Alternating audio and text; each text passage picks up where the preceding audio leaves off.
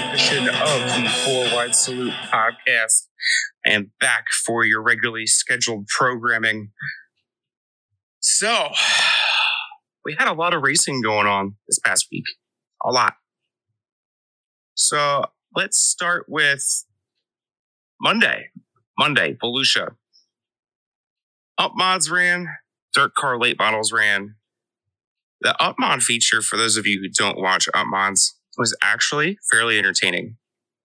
Justin Allgaier picked up the win, and Nick Hoffman was named the Big Gator champion for the Up mods. Congrats to him. Congrats to actually both of them. Dirt car late models, T-Mac put on a show. Tuesday, back at Volusia, we have the Super Dirt Car Series and the Dirt Car Late Models once again. Super Dirt Series winner, Stu Friesen. Stewie pretty much dominated the whole race. Actually, I think at one point, I'm not sure if it was Tuesday or Wednesday, he actually had a bad restart, fell back a little bit, had to go back up through. Actually, might have been Wednesday. Dirt Car Late Models on Tuesday was none other than the smooth operator, Bobby Pierce. Wednesday at Volusia, Super Dirt and the World of Outlaw Late Models. Super Dirt, Stuart Friesen once again. And World of Outlaw Late Models, who is now listed himself as a Rookie of the Year contender from right in my backyard, the high side tickler, Kyle Strickler. Kyle put on a great show. For those of you who did not watch the feature, he started 8th, 10th, somewhere in there. And towards the end of the race, maybe the last 10 laps, guys started blowing right rears or getting up into the fluff into the wall. And Kyle just kind of picked himself through the last couple of spots and then held off the second, third place for the last few laps. Great show for him. Almost is missing half a finger. So congrats to him on it was his second out of 3 nights in a late model winning. As he did not run Monday night at Volusia. So congrats to Kyle Strickler on that. Thursday, Volusia, again, Super Dirt Car and the World of Outlaw Late Models. This was a fun night. They had rain hit during the beginning of the third heat for the late models. Did not fire back off anything until about quarter after 11 o'clock at night, East Coast.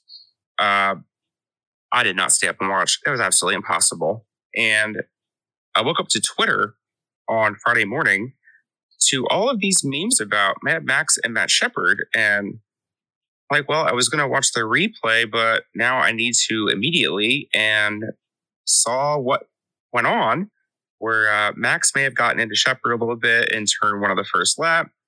And after the races, Matt Mustu gave Max his opinion in the pits. And it was quite entertaining. I'm sure for those of you who don't know, you can very easily find this stuff in social media for yourself. I'll keep my opinions to myself, other than I thought I saw contact, intentional or not. I can't make that call. But Mad Max ended up winning the feature, and the Outlaw Late Models saw the mailman Devin Moran pick up the win. I don't think the Super Dirt Car feature, which was the second feature of the night, get off until maybe 12:30 in the morning. It finally kicked off. Track was very heavy, very slimy. There were a bunch of guys in the late models who didn't even come back out for the rest of the heats. They decided to pack it in. T-Mac went home after I think he blew it up. So it was very interesting to say the least. USAC sprints were at Bubba's. Congrats to Timmy Buckwalter, set quick time. His second time setting quick time for USAC, and both at Bubba's. Your winner, KTJ, knocked the monkey off his back. It was great seeing him very happy in victory lane. And East Bay had the king of the 360s. Danny Martin Jr. was your winner. On to Friday. Back at Volusia, Super Dirt Car Series again. World of Outlaw Late Models again. Super Dirt Car Series winner Mike Maresca. Hats off to him for the win.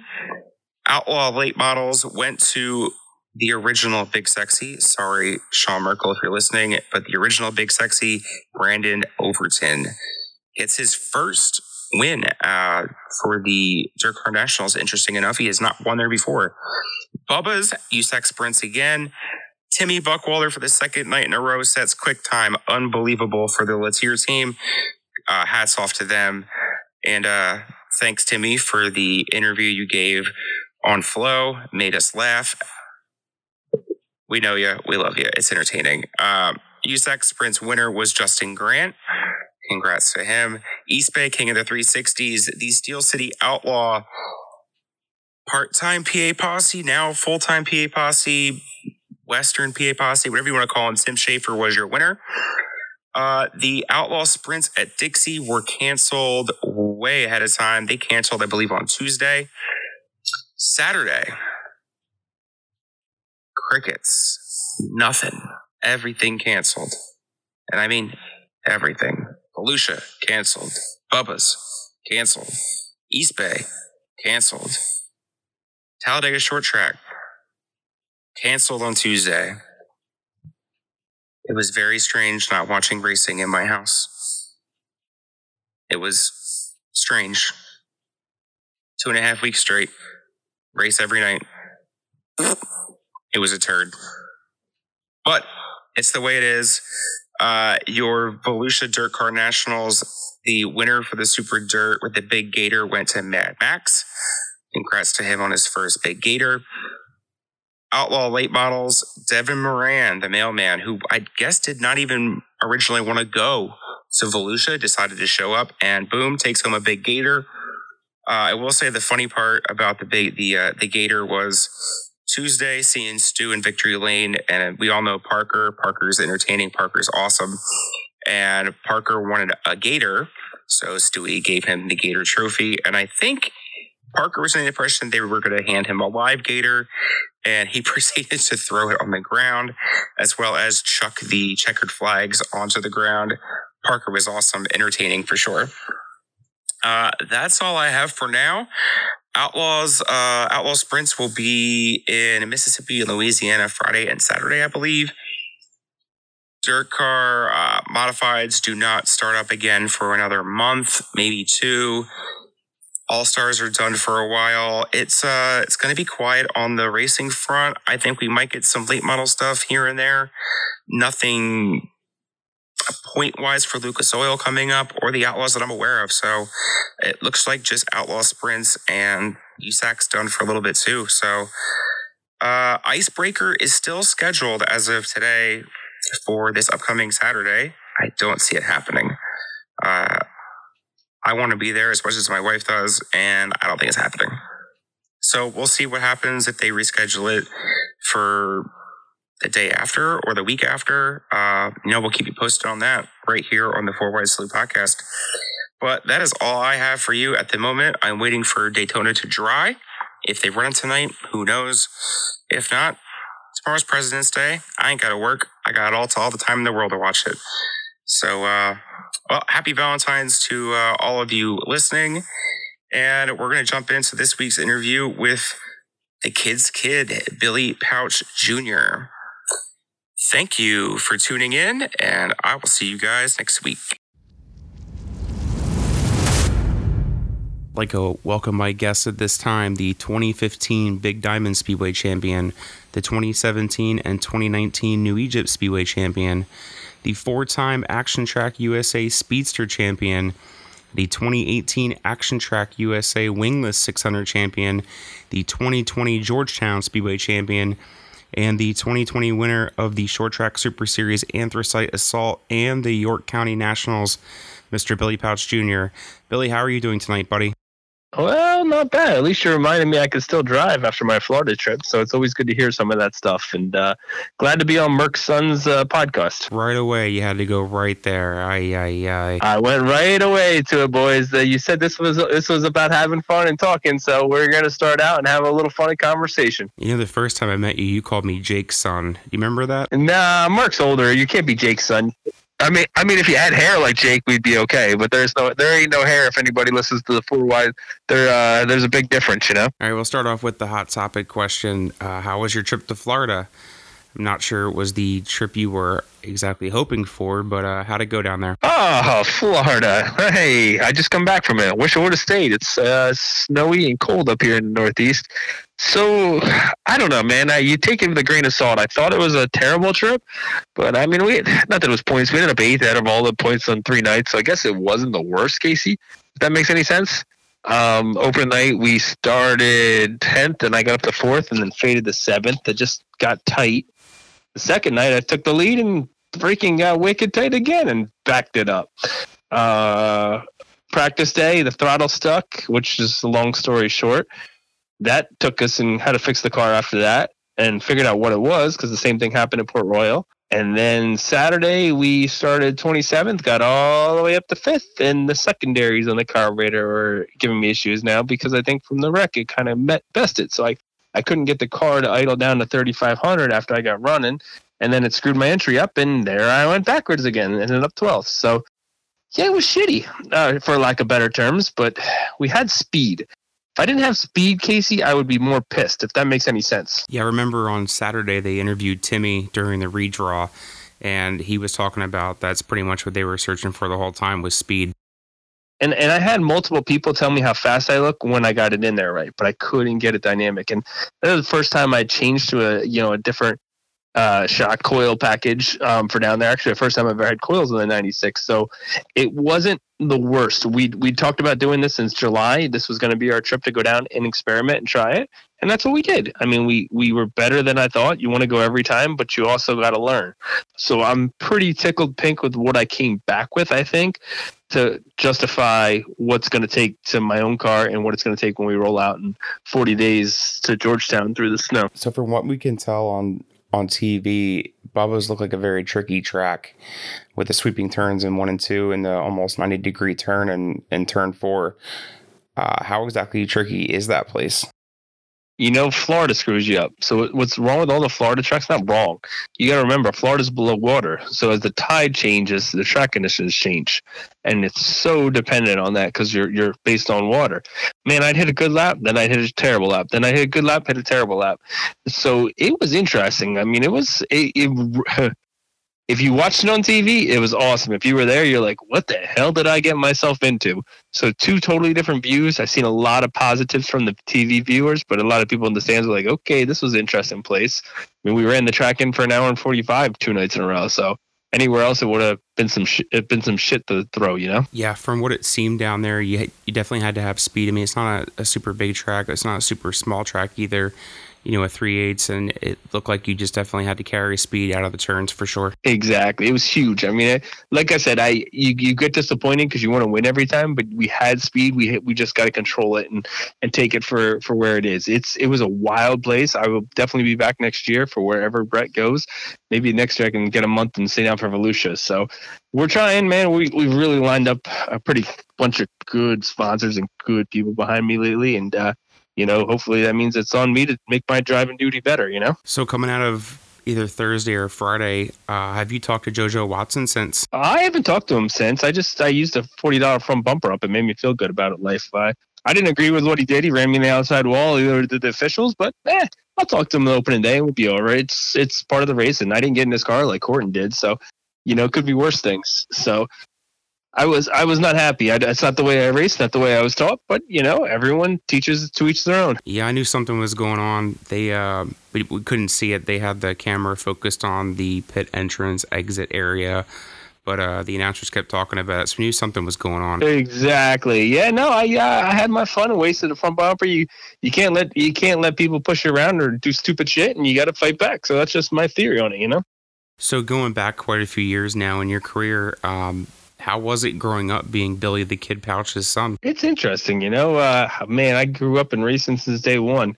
So, I remember going to the races. We'd win every other race almost for a while there. So, it's all I've known, all I've done. I don't know if I will push the issue like him. I think I'm out at 50-55. I don't think I want to race into my 60s. I just, but it teaches you a lot about family, a lot about friends. You meet a lot of great people, but you meet a lot of effed up people too, for lack of better terms. And it's been a sport that has cost me many a nights, many a girlfriends, many a everything else. But it's also given me a lot back, and it's brought a lot to our family and done a lot of great things for us. And I got to tell you, it's been one interesting whirl. God, someone told me the other day, and I looked it up. I didn't realize it was there. I think I'm about 5 wins away from 100 wins in my career. If I get above 100, make 200, man, I'm not going to get 700 and something, but I'll take it. It was way better than 90% of the people out there. I'm never going to be Billy Pauch. I'm going to be Billy Pauch Jr., and we're going to take it as it goes. I mean, winning does come with the Pauch name, right? Well, that's a lot of yelling too. So the older I get, the more I get like him, which is kind of scary. So we'll see how that goes and see where it goes and the feistiness you put into it. Because it's like I said, at the end of the day, you want to win races and surround yourself with good people. The biggest thing between me and him is I still have a real job, so I get mad for about 5-10 minutes, and then I realize it doesn't put food on my table. So that's a big factor in what makes things change your mind for you, in opinion. Yeah, I think we both can agree. There's been some times we've seen you get it a little out of hand. It's gonna get over. There's a few times where I let it carry away for a long time. There's about one or two drivers when I see I have some few choice words that in my mind. So, but we won't get into those conversations, and we'll turn on to a different one. Oh, I'm sure I could name those few right now if I wanted to. Oh, you definitely could. Someone mentioned two of their names down there in Florida in a restaurant, and I said some choice words I shouldn't have said in a restaurant. So we'll leave it there. So when you came into this world, your dad was in the elite status, and in his prime. At what point in time did you realize that he was the cream of the crop? Well, when they whatchamacallit, when I go to the races and they were throwing beer cans at us at Penn National over the stands because he won so much, he was pretty good at that point. They take brooms, and then the crew would broom the stands, and when you're winning that much, you're on your game, and that's what you want, and it was very impressive. You want to get to the point where they're booing you, and that's what you got to figure out, and that's what makes it that much better. Yeah, at that point, you're pretty much the New York Yankees of your time. Yes, he was. So at this point in time, when you're growing up, you're 6-7 years old. Do you consider to have had a normal childhood? Hanging out with friends and stuff that someone like myself would associate with their childhood? No, I don't think I ever had a normal childhood, but I went traded for the world. So I spent a lot of time with my family up and down the road, and you get really close. So I think that's what changed it for down the road. What's cool about him is, like I said since day one, and we'll get into my career in a little bit here.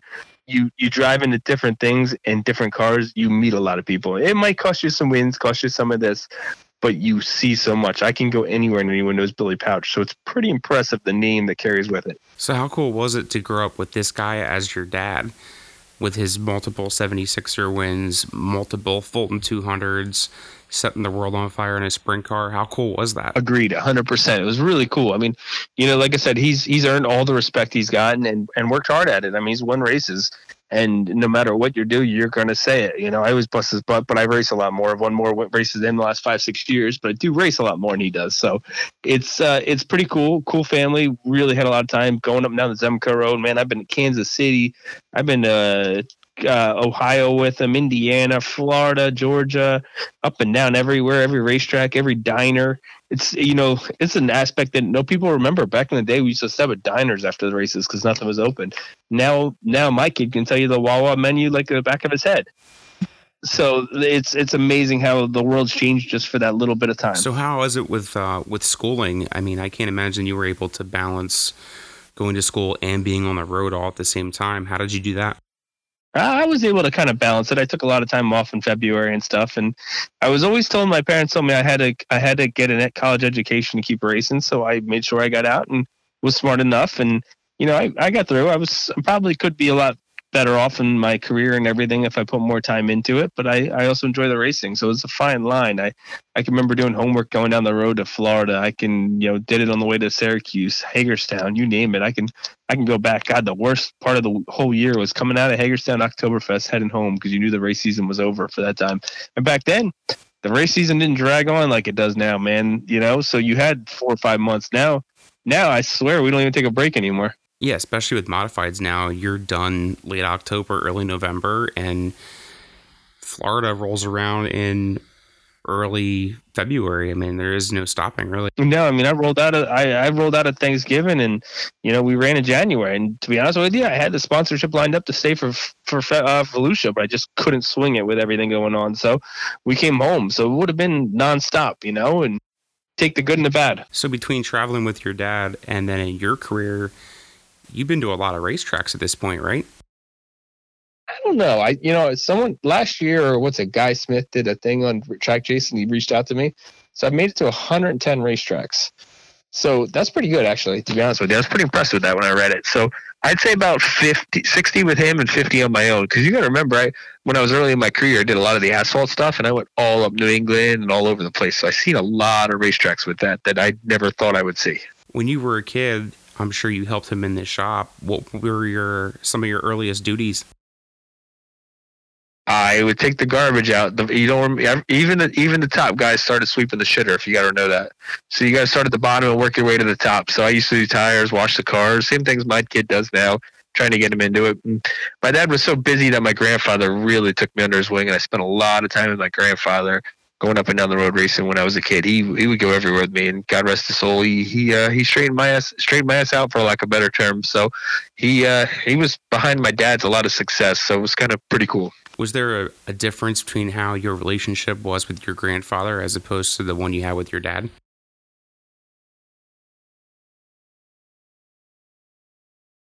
Yeah, definitely. I think it was definitely different. He was both of them had different outtakes and different thoughts on everything, but my grandfather definitely gave me much different views. When your career got started, then did you have the help with with the crew through your dad, or was that all on you? Oh yeah. No, we're coming home. I had one crew guy when I was 16, and my grandfather looked right at him and told him churches for communism. Well, he never came back after that. He's a big church guy.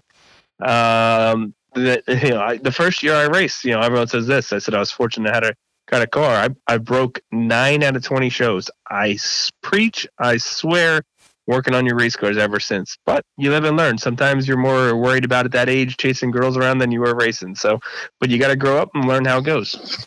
Going back to when you were a kid, at what age did you actually get started then with racing? I was 9 years old coming back, and 9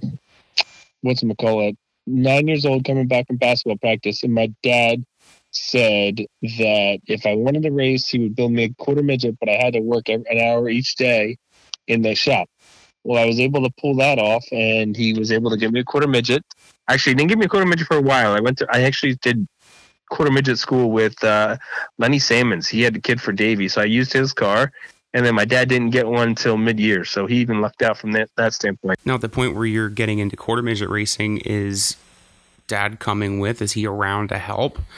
Or, are you racing this thing frequently enough that he can still catch it sometimes? I only raced when I could, once a week, once every couple of weeks. We won a couple of races here and there, but my dad wasn't around. He was out making a living racing. So I had to go with my grandfather and spend the time I could. So it was a lot of fun, a lot of experience, and definitely a fun family deal. And I still got trophies from it, but everyone goes, I won 1,000 quarter midget races. Come on, get quarter midget racing. It don't count at that point, So that's my own opinion. So you're racing, all the time with this quarter midget, and he's not around.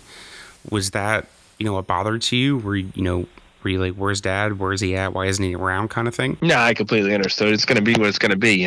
That's his job, and that's just the way it's going to be. You're going to be around, and you're going to enjoy it. I missed his races a lot more than I did mine early on in my career. I missed going to watch him race. I missed a lot of good races with it, but I was fortunate to have some fun and enjoy it, So what would you say is the best or the most notable win that you got to experience when he was racing? Ooh, the ROC race at Flemington was pretty impressive. The Williams Grove National Open. I was there for Syracuse. I was there for this 500, this 400, this 600. So pretty cool, man. I've seen a lot of different stuff. Yeah, I think everyone can agree your dad's definitely one of the best, if not the, to ever strap into a race car, especially up in the Northeast. Oh, no doubt. I'm going to say he's one of the best ever driving a road, to be honest with you, for different cars. So definitely pretty cool, man. Yeah, I saw a video your sister had just done recently where she went through all the old Billy Pauch Senior shirts from back in the day, and you guys got to bring some of them back as a throwback shirt. Those things will sell like hotcakes. Right? That'd be pretty cool as can be, man. They were all old school ones. It was really neat. Now, growing up as, your last name's Pauch, your dad's Billy Pauch, are you at that point under the impression that you're going to have what it takes to knock off wins and be successful? It took me a little bit to figure out if I had any or whatnot. And then, we got rolling pretty good and, we won some races.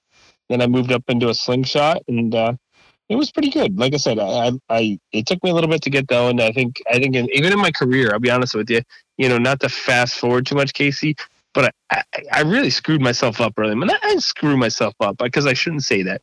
But I had a lot of fun. I raced ARCA. I raced, I ran up and Northeast mods. I ran anything I could get my hands onto. And it really hurt my win totals. But I also met a lot of people, got a lot of experience, got a lot better as a driver. So I don't know what's right and wrong, but, I could say I've done things that Dwayne Howard, Jeff Strunk, and Craig Von Dorn will never do and know people from it. So, it would have been better just to stay around here and race? Maybe, but, I got to take it and enjoy the ride, So earlier you brought up that you were approaching 100 wins, and now you just brought up how you screwed yourself out of wins. Is a win total a number? Is that really important to you? I just want to win races, to be honest with you. That's the whole kick. You know what I mean? I'm not a total statistician. So I just like to go out and see what happens and go from there. I have goals. I've always wanted to win 15 races a year. I've won 14 twice in my career. So hopefully this year we can pull it all together and get that back. I think my biggest Achilles heel last year was Big Diamond. I kind of stepped on my own willy, for lack of better terms, on some stuff. So I readjusted my program to figure out how to make it so I don't do it 2 years in a row. The trick to not stepping on your willy is to wear a cup. You should know that. Wear a cup, exactly. Don't step on your willy. So that's what I learned. Now, at what point does your dirt career start to actually take off? Oh, man. I drove a micro sprint for a little bit there, 270, not much. Those things are freaking kill the mosquitoes, so they still drive me nuts when I see them. And then I went right out of that, and I was a year my dad went to race for Buddy Beaver. He gave me a car to drive at Big Diamond on Friday nights, and my dad was driving for him. As I said, I did all my own work, and I broke a lot of times. So I had some success. I think I was rookie of the year, yada, yada, yada. But it took me a while. So it was a cool experience. I definitely thanked them for it. But that was my next step. We got a lot of time in modified, and then we just kind of progressed from there. Bounced back around, ran some sportsmen, some street stock from there. I never really ran a lot of sportsmen, maybe 10 races in my career. And then where did I go from there? Then I went to run some asphalt, a little bit of everything, Casey, to be honest with you. So it was definitely an exciting adventure. So how did you get yourself roped into the asphalt stuff? I was trying to get to NASCAR, and I kind of fell in. One of my dad's sponsors had an asphalt modified. Well, he fired his driver and said, give me a call. I moved. Guy calls up. I went up the following weekend to Connecticut. Never met the guy in my life. Drove across the Tappan Zee Bridge for the first time. Fucking showed up on Thursday to this guy's house. Is Doug the dude. He worked on the car. We went out. We went to Thompson Motor Speedway that night, and I'll never forget. Johnny Blewett pulled over and said, "Follow me." And I followed him around the racetrack and got some laps. And then we went from there over to Stafford. It took me a little bit to get everything situated. It was definitely a challenge for sure, but man, I did some cool things with that. So you're a young man running asphalt mods. Are you showing up with the Pauch name and the kind of the arrogance and cockiness, like I'm going to kick your ass attitude? No, actually, I was the other way around. I was a little more timid to run into people and stuff like that, and just not a little more shy and apologetic. And now I had to grow out of that stage. For some reason, I took the vice versa from it for whatever reason. So it was interesting. I guess I take the philosophy of I didn't want to, be an ass, but now all these kids nowadays, they drive over their head. But that's a different story, different day. I still believe as a modified driver, your best time is your 30 to 45, 50. That's your best years of your career in the dirt modifieds. That's my own opinion. It's not sprint cars. Sprint cars are young. Once you get to about 40, you're about done. So it's definitely a different aspect of racing. Yeah, your dad's a little on the shy side too, but he carries that big intimidation factor as well. Yes, he does. Now, if not mistaken, the 94 sprint car team, Davey Brown, was the wrench on that car. The infamous wrench from the Kreitz team nowadays. How was it being around someone that had that much knowledge to share? Oh, yeah. He helped my dad and stuff for a couple of years there. Very, very impressive. Pretty damn cool, man. 84 years old and definitely helps their program. So it's cool to see those guys still going and winning races. Going back to your asphalt career now, how successful were you in the asphalt mod? Did you get any wins?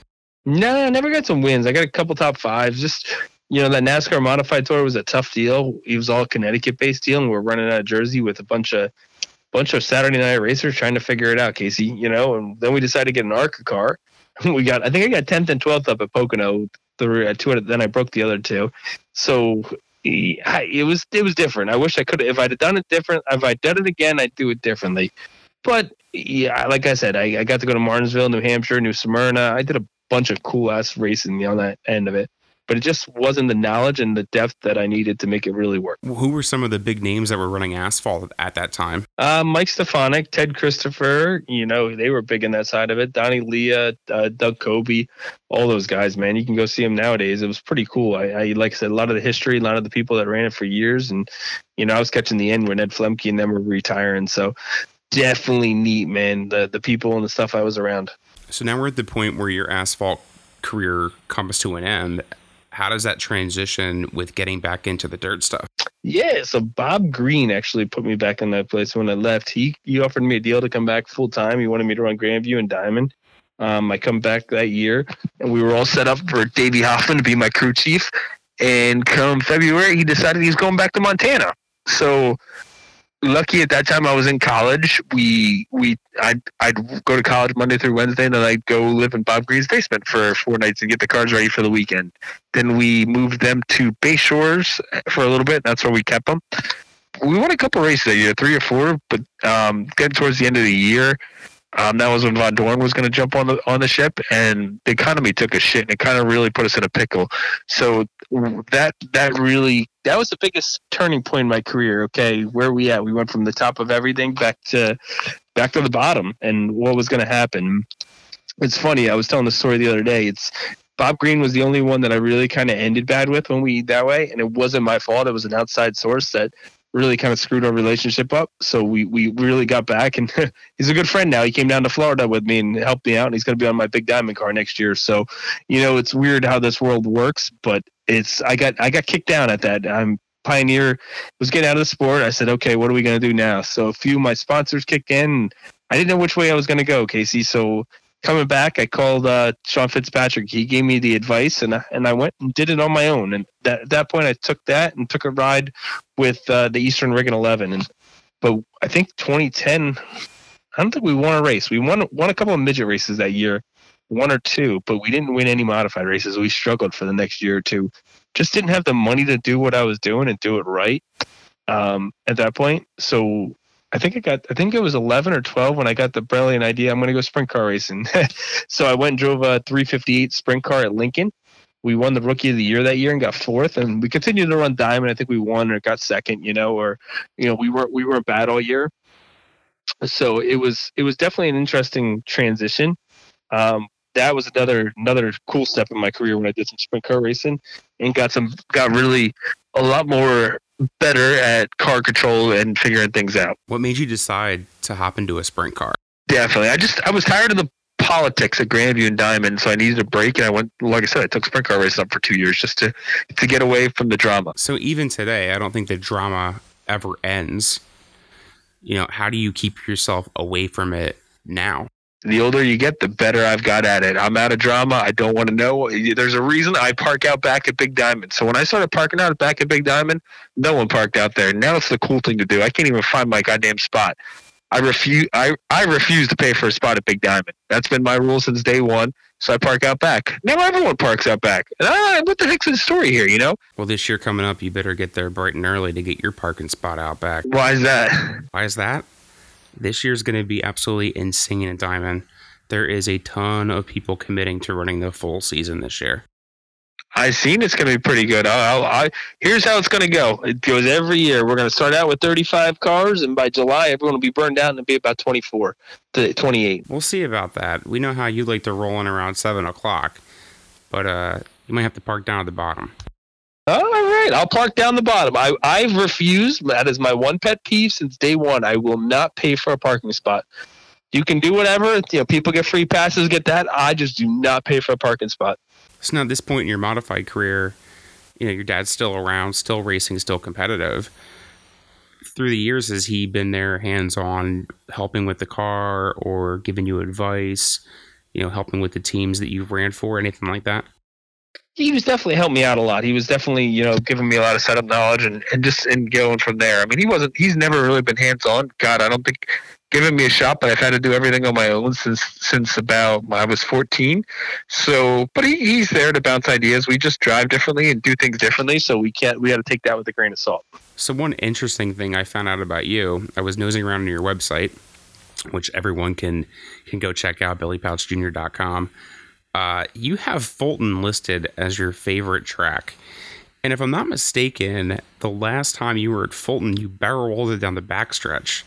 Yeah, I still like the place. I mean, it doesn't mean I hate it. I did a hell of a barrel roll down the track. So, that was an interesting experience. But, everyone's got things have changed so much in the outlook of racing and stuff so that it makes it very much more, different. So a place like Fulton, where your dad has numerous 200 lap wins, when you plan to go to a place like that, is he giving you any type of inside scoop? Like, this is what the track's going to do. This is how you should run. This is how you should set the car up. Not normally. Usually I got to figure it out on my own. No, he's not big on that, to be honest with you. So he just comes over and rips me a new ass when I do things wrong. So how difficult is it to run as many different divisions and nights a week as you currently do? I've been trying to downsize too, and I've gotten better with it, It's getting harder and harder the older I get with 2 kids to keep everything straight, but it's a great group of people. I mean, the Holston 96 is awesome. We've been together forever, 7 years, and we run the micro a little bit, which I don't know I'm going to run full time. Then I got 3 of my own and then a speedster. So it gets challenging, man. I don't know if I'm right or wrong doing it the way I am. One day I'd like to pull it all in-house and hire a crew chief and just keep it at one place. Maybe that'll be in the next couple of years. We'll see what happens. But I did notice, like last year, I noticed my modified program, my own stuff was off because I was off screwing with everything else. And I said, okay, let me readjust this and figure out what I need to do to make it right. Between running a speedster, a micro, 3 different modifieds, different tracks, different nights, different divisions, how do you keep it all organized? It's a big spreadsheet that I go master on that, to be honest with you. So I know Ricky wants to run with the 96, wants to run New Egypt and those specials in the South Series and maybe some Georgetown. And then I know I'm going to run that for Joel's Automotive 19 and all the Bridgeport shows and a few here. And then I know I'm going to run my car at Diamond and some other shows. So just kind of making sense of what works. And, then I know Kutztown. And I said, okay, I don't like to race any more than 3 nights a week. All right, wouldn't make sense of what fits. Because once I get to night 4, I'm miserable. I don't even want to be there. And if you don't want to be there doing something, why are you doing it? Out of all the divisions you currently run and the ones you have in the past, is there any division out there that you haven't ran that you'd like to hop into? A late model, and I want to do that. It seems to be the new trend. I mean, Larson hopped in one. Stewie's now getting involved with one. I could totally see you hopping in a super late model. We'll see. Maybe that's my next gig. Maybe I'm going to go late model racing. I don't know. I got those people that would probably help me. So we'll have to talk about that. One thing I wanted to bring up that I know you had a chance to do is walk across that stage on Saturday night for the A-Main at the Chili Bowl. How cool of an experience was that? Oh, that's awesome, man. Everyone's got to see it, Casey. You gotta get out of the modified world and go check it out. It's definitely pretty cool. You know what I mean? Me get out of modified world? Look, when I'm not working or hanging out on a Saturday night, in my mind, I live in a midgets and super late model world. Nice. I like it, It's cool. It was awesome. Midgets are my favorite ass thing in the world to drive. And, I'm glad I was able to do that experience for sure. So is making the A at the Chili Bowl something you can say you've done and your dad hasn't? Or has he actually gone out to the Chili Bowl? He's made it there once or twice, actually, in the A-Main. So it was kind of cool to do something he had done for sure. You know what I mean? No shit. Really? Yes, he has. He's made it twice. That is so cool. I did not know that. And I don't know that a lot of people listening to this episode may have known that either. Yes. So my next thought is, how did you meet your wife? As much as you grew up and around the sport and being at different tracks, Did you meet her at the track, or did you somehow actually meet her outside of the racing world? Outside of the racing world, God bless her, she's a saint. So we actually my last end of my senior year we met together, and we've been together since. So she's gone up and down the road. She's watched race cars. We've spent a lot of time. She stayed in places with a bunch of guys, because we're all there, and she's made it work. God bless her. It's definitely got a little harder with 2 kids, so she's not around as much, but she's there as much as she can. And I always said, if you find the right one, keep her, because they're tough to find in this racing world. Yeah, your wife's definitely one of the good ones, and you're right. Once you meet the right one in the racing world, you definitely got to put out a ring on it for sure. Oh, a little bit of everything there. I mean, I know a guy that got married on the way to the racetrack. I mean, hey, get it right. Lincoln was already scheduled. That was going to be the honeymoon. Nice, even better. Yeah, your wife's definitely one of the nicest people I've met. Around this sport for sure, and she tolerates with you and puts up with your hectic racing schedule. So, yeah, she's definitely one of the good ones. No, very lucky on that side. I mean, she wasn't a pit lizard like some of them out there, so we turned out pretty good. Here, how would you summarize your 2020 season? Oh shit! It was one of them woulda, shoulda, coulda years. We should have won freaking. I got broke leading 6 or 7 times, and should have been that year. We won a lot of races, but we got 5. We lost the New Egypt Championship because I got sick. I missed Kutztown, so I lost 2 championships there. Like I said, the woulda, shoulda, coulda year. It would have been that year we had 4 championships in one year if I wouldn't have missed a race at each track. My diamond program absolutely sucked, as I've said on day one. So I went back to work. We bought a new car, bought in some new sponsors, some names on my car that are going to shock some people, and made it much better. So I had to reevaluate and say, okay, what makes sense, and get the heck back in gear here. Oh, so you got a brand new one for us on Fridays, huh? Yes, it is. I shouldn't say that.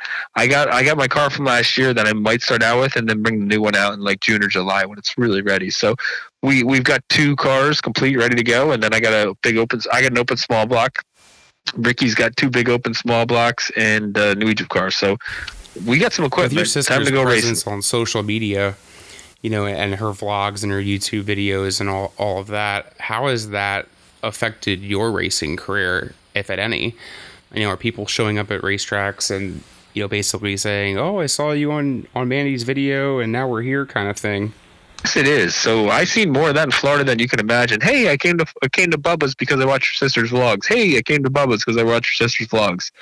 Pretty damn cool. I mean, 22,000 people follow her. That's pretty impressive for her. So she takes it to the extreme. She's got some kick-ass camera views, and it's pretty cool. It's definitely a neat deal there for sure. So she takes it to the new stream. I hope tracks appreciate it. She gets a lot of fans out there, a lot of people. It's pretty cool what she does. I don't know if that helped me by popularity or just diamond or everything in general. But we've really had a great year selling T-shirts and selling fan bases and getting them bigger and drawing people to the racetrack. I mean, I think the only one that gets a louder cheer at Diamond every Friday night is Craig Mondorn. So if I'm getting closer, maybe if I comb my hair and shine my teeth up, I might get more. So we'll see what happens. I don't think shining your teeth or combing your hair is going to do you any good. There you go. I was just trying to bust on Craig because all these girls always say he's a cute guy, good looking guy. I actually think I know why you sell as much merch as you do. What's that? It's all BP3. Yes. He's always around. He always has a smile on. It's definitely his presence. Yes, he is. Well, let's be honest. Without him, I don't know how you'd sell any. Yeah, exactly. God, who the hell would want one of my shirts? I'd burn them. I mean, I'll be straight honest with you. The Coal Cracker, we sold every single shirt we had at a one order. So that's it's been pretty cool. I gotta say, like I said, you take it for a grain of salt. I've been running Big Diamond. That's one of the reasons I go back, and I go back there every Friday night.